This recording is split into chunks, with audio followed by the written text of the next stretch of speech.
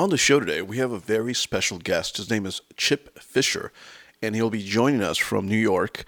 And he's a chairman at Fisher Wallace Laboratories.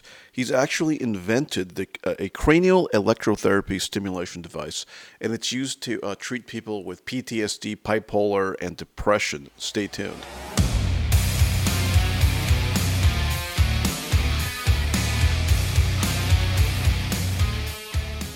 Hi, Chip. How are you? Welcome to the show. Thanks, Evan. It's great to be here. How's New York? How's the weather out there? It's really hot. It's about Is it 92 really? degrees here. Yeah, it's like they just broke a record today. So, I walked around the reservoir a couple of times just to get some exercise, but it felt like the middle of August. So not great. But it's going to rain in a little bit, so we'll Oh, be. cool. A little bit of I know relief there. it doesn't happen that often in Los Angeles. So let me go straight into the questions here. What is the Fisher Wallace stimulator? Sure. Well, the Fisher Wallace stimulator is a medical device, FDA medical device, which treats depression, anxiety, and insomnia. It's actually been on the market under a different brand name, before 2006. It was invented by two NASA MIT guys, both who were electrical engineers, and they worked with a team of doctors to basically come up with a non-pharmacological method of treating depression, anxiety, and insomnia. Our device category is called cranial electrotherapy stimulation. It's also referred to in literature in peer studies as TACS, or transcranial alternating current stimulation. You'll also see the phrase TDCS used, which is the direct current version, which does not have any commercial application at this point, but TACS has.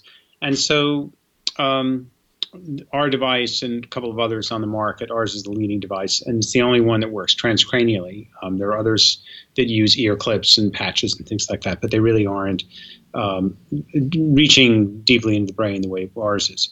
So ours has been in the market since 1991. It basically uses a very mild form of alternating current to stimulate key neurotransmitters like serotonin. How does it do that? Sure. Well, basically, just to show you the device very simply, because its visuals are always great, this is the base unit. It basically runs on two AA batteries. Very simple. We make these in New Jersey. They're domestically made in a medical grade plant. There are two wires that come with sponge applicators. You can see here they're wet, and you basically wear them here and here with a headband, and you wear that 20 minutes once or twice a day for 30 days, and then is needed after that. But the effects happen pretty quickly. We have about a 75 to 80% success rate in one of the indications that we treat, which are depression, anxiety, and insomnia. We've also had success in treating different forms of chronic pain, including fibromyalgia. This will suppress migraines because it decreases blood flow by about 46% in the brain during a 20-minute period. And you can also use it on your body for different forms of chronic pain, basically knee and elbow, back pain. We've also treated gout. It will break up the sugar crystals in someone's foot, and it can So be used. is it kind of like a magnet or a resonance, or how does it work? No, there are no magnets. It's actually electrotherapy. So Okay. it's a very mild form. If you're familiar with electroconvulsive therapy, it works on the same principles. That's also using alternating current. The problem with electroconvulsive therapy is that it's 800 to 1,000 milliamps. It's very strong. Isn't that what they used to use in the old days for people who had like schizophrenia?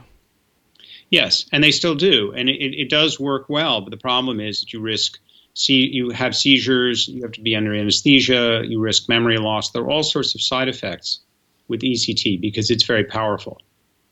We've harnessed the best aspects of that in a home use device. This is only 1 to 4 milliamps. So if you see the gradations here, you'll see numbers 1 through 4, and we start people usually on the second level. We found that's the best one to start with, and depending on the strength of your symptoms, you can use it on a higher level. It's perfectly safe. This is way. Can you sleep with it, by the way? Yeah, but I mean, you wouldn't. You can help. It helps you go to sleep. You can actually use it to go to sleep, and sometimes I'll use it while I'm going to sleep, and it will actually put me to sleep. And then the good thing is that it turns off after 20 minutes, so you don't have it on that's cool. all night. I mean, if you used it for an hour, you might get a headache because that's a lot, but a 20-minute session is very mild, and you could even double up. But we recommend using it once or twice a day for 30 days, and then as needed after that. So it's basically using we use very specific waveforms. It's called a bipolar square waveform. So basically, what you're doing is you're stimulating neuronal activity, and then there's an off period, and then you're stimulating off period, and by stimulating activity and then having an equivalent reaction period, your body is responding to the electrotherapy, and basically it's allowing it to adjust to and actually benefit from that level of stimulation. That's in sharp contrast to direct current stimulation, where you basically have a flat line. You stimulate for, let's say, 20-minute periods, all the same, and then the body reacts at the end. On this, there's more of a building block effect. We also use 3 very functional and patented frequencies. One is in the range of 15,000 hertz, which is a carrier frequency, which basically helps us pierce the skull and bone matter. 500 is a modulating frequency, which basically cuts the physiological effect in half. And the body's influence between 0 and 100. What does that mean in layman's terms? Sure.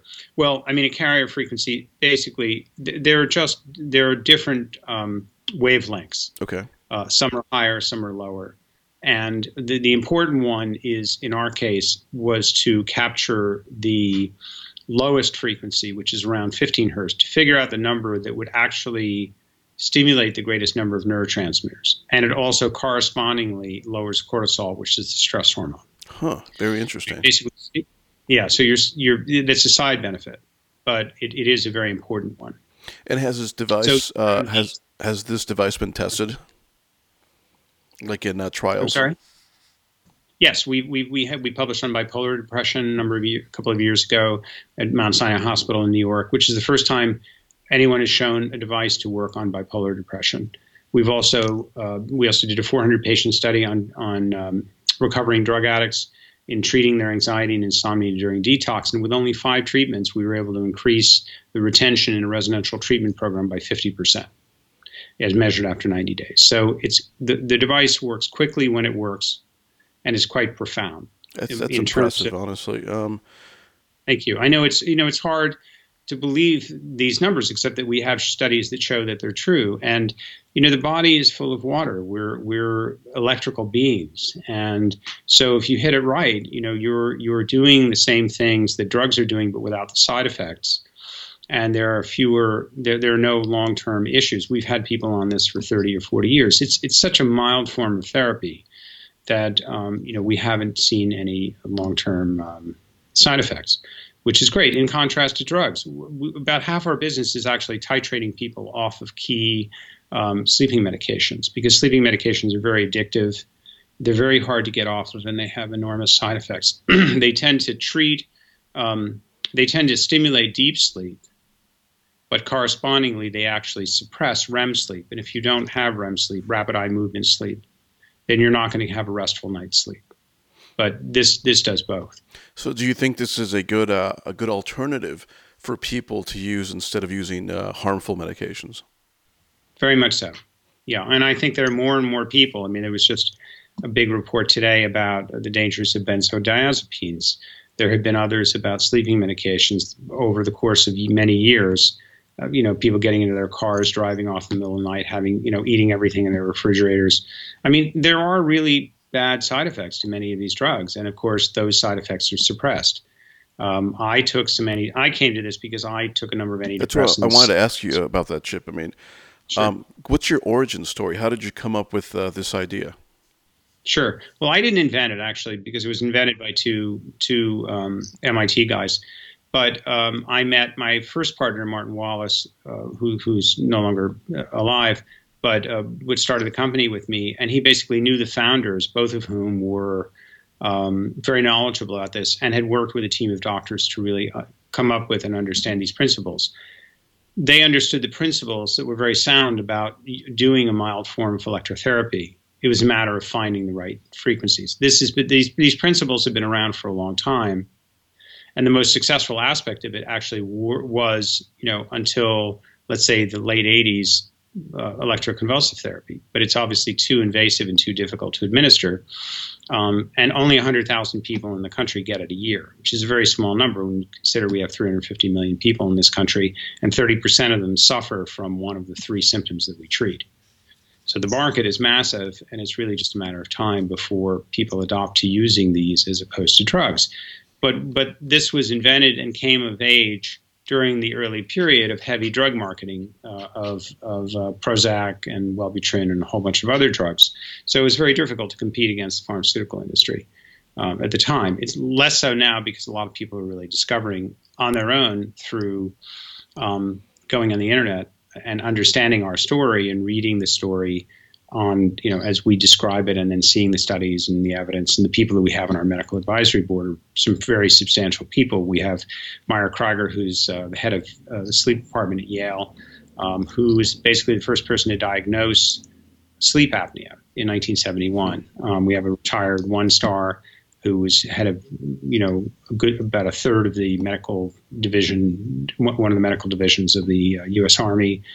So we and these people are not compensated. They all are, and the founder of Phoenix House, who which is the largest drug treatment company in the country. And these are people with great substance who really like what we're doing and have worked with us to help get the word out. Okay, and so have you ever tried any of these antidepressant medications for your personal use?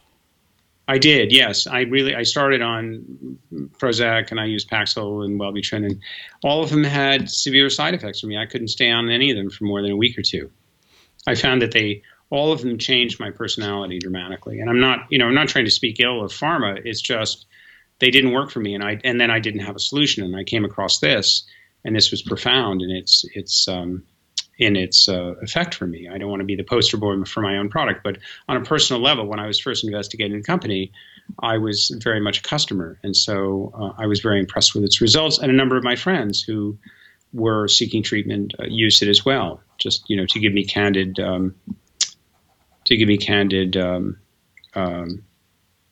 feedback. It'd be great to have someone like Jordan Peterson, who's recently been admitted to rehab for Klonopin, to try something like this. It would make a lot of sense.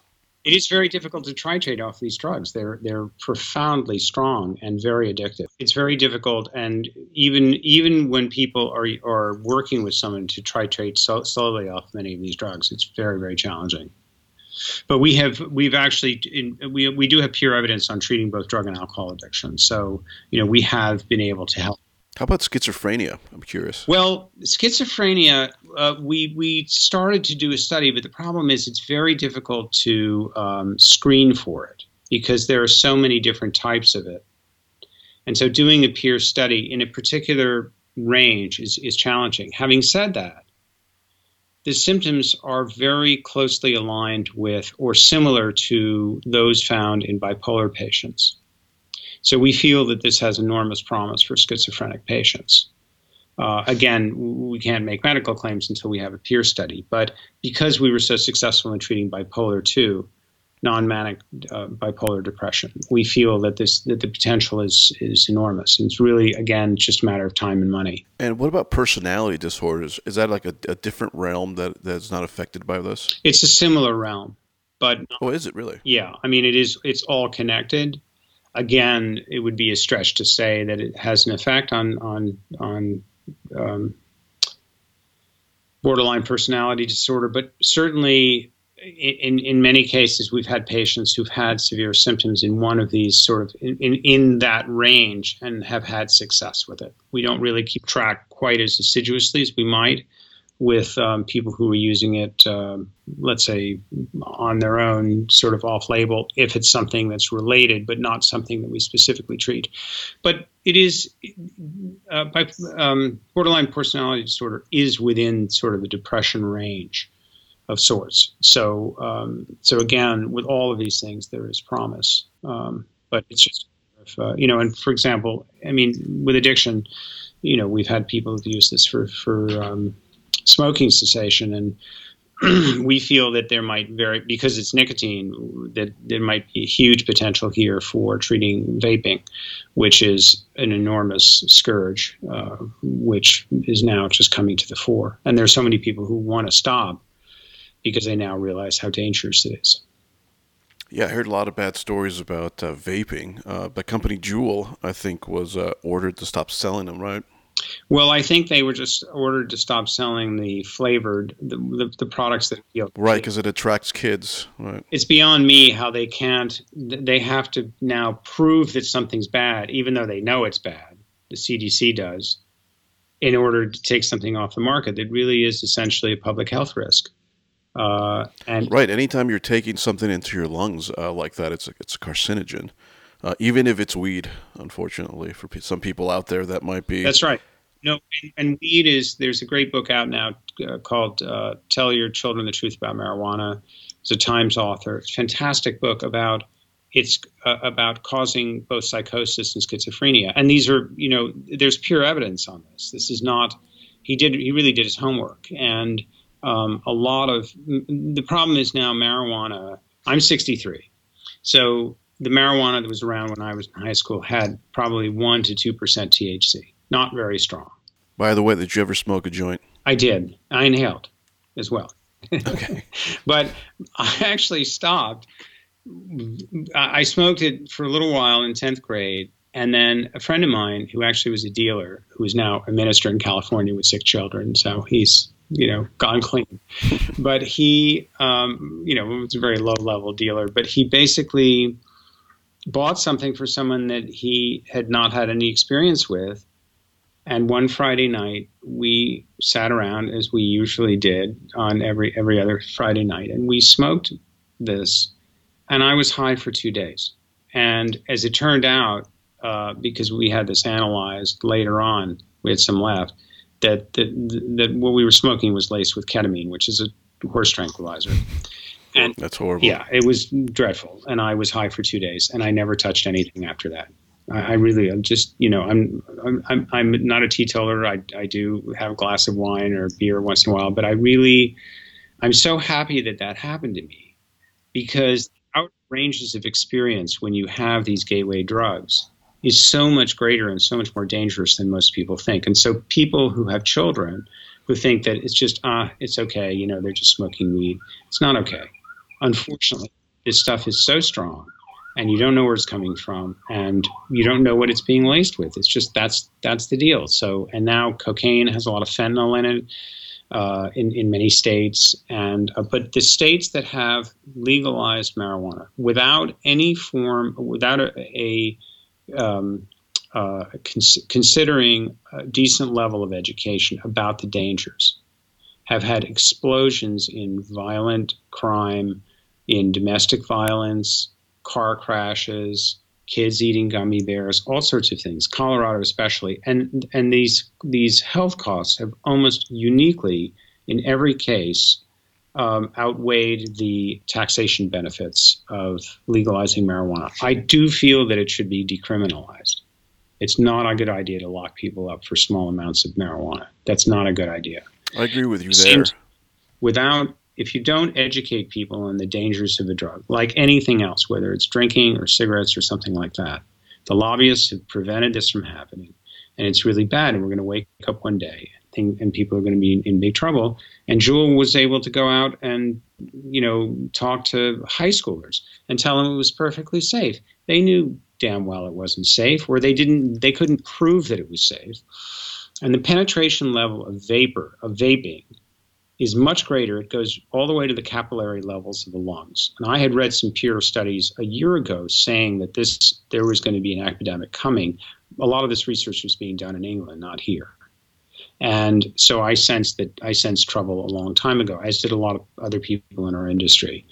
But the problem is that clearly it's better than smoking, but it's sort of like saying I'm going to hit myself on the toe with a hammer as opposed to on my head. The likelihood is I won't get brain injury. Right. It's just a different type of injury.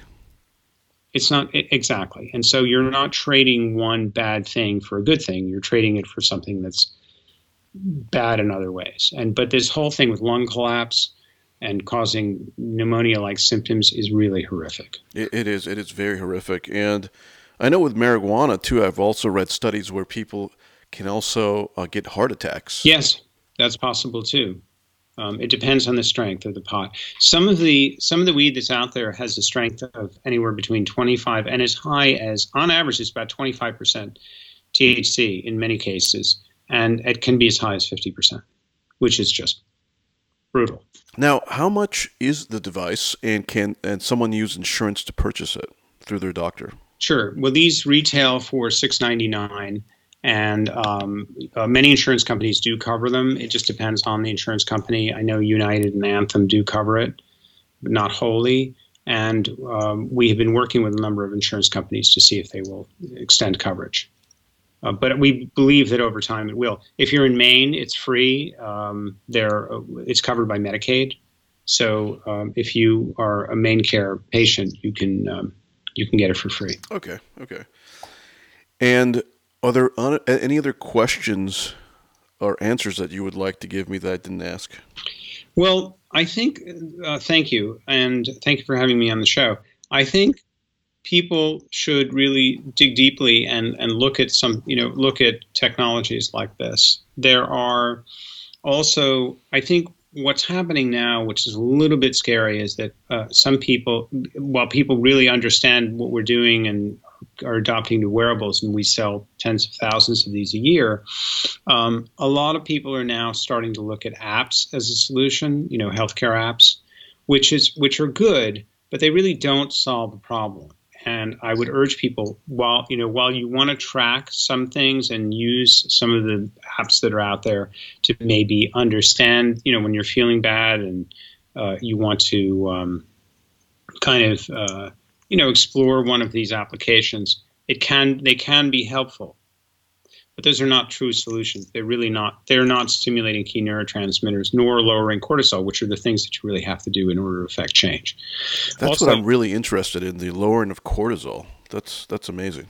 Yeah. Well, all of us, experience stress at some level, and the world is a stressful place, and it's becoming more so. I mean, just in terms of technology, how it's driving the economy and people's work pace and the way they live their lives and the way they communicate, especially millennials on up.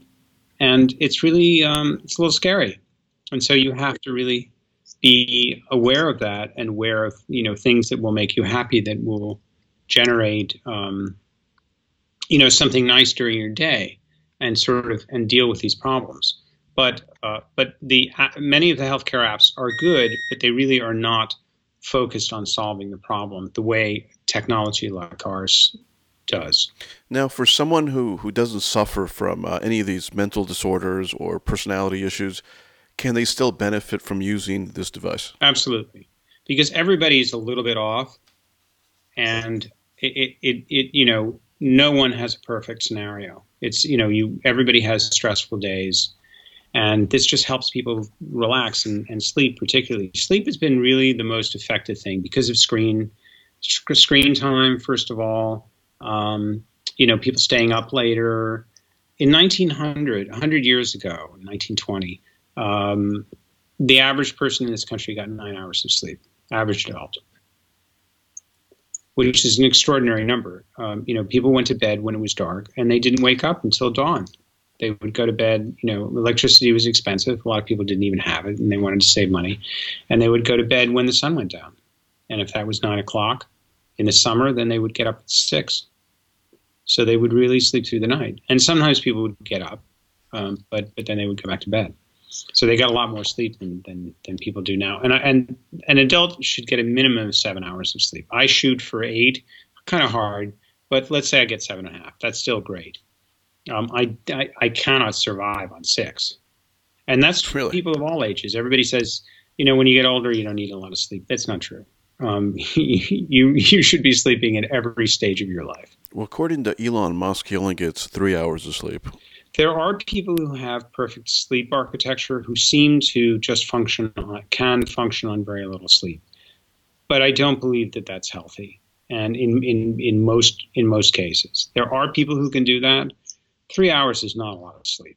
Where can people find more information about the Fisher Wallace stimulator? On our website, which is fisherwallace.com. And we also have an over-the-counter version of the device, which is the same device, but you can get it on Amazon, which is Circadia, .info. So if you don't want to get a healthcare permission, you can order the same device on Amazon, and it's Circadia.info. Thank you very much for being on the show. It's my pleasure. It was great to speak to you. Thank you for the intuitive questions, and I hope this has been helpful to your listeners.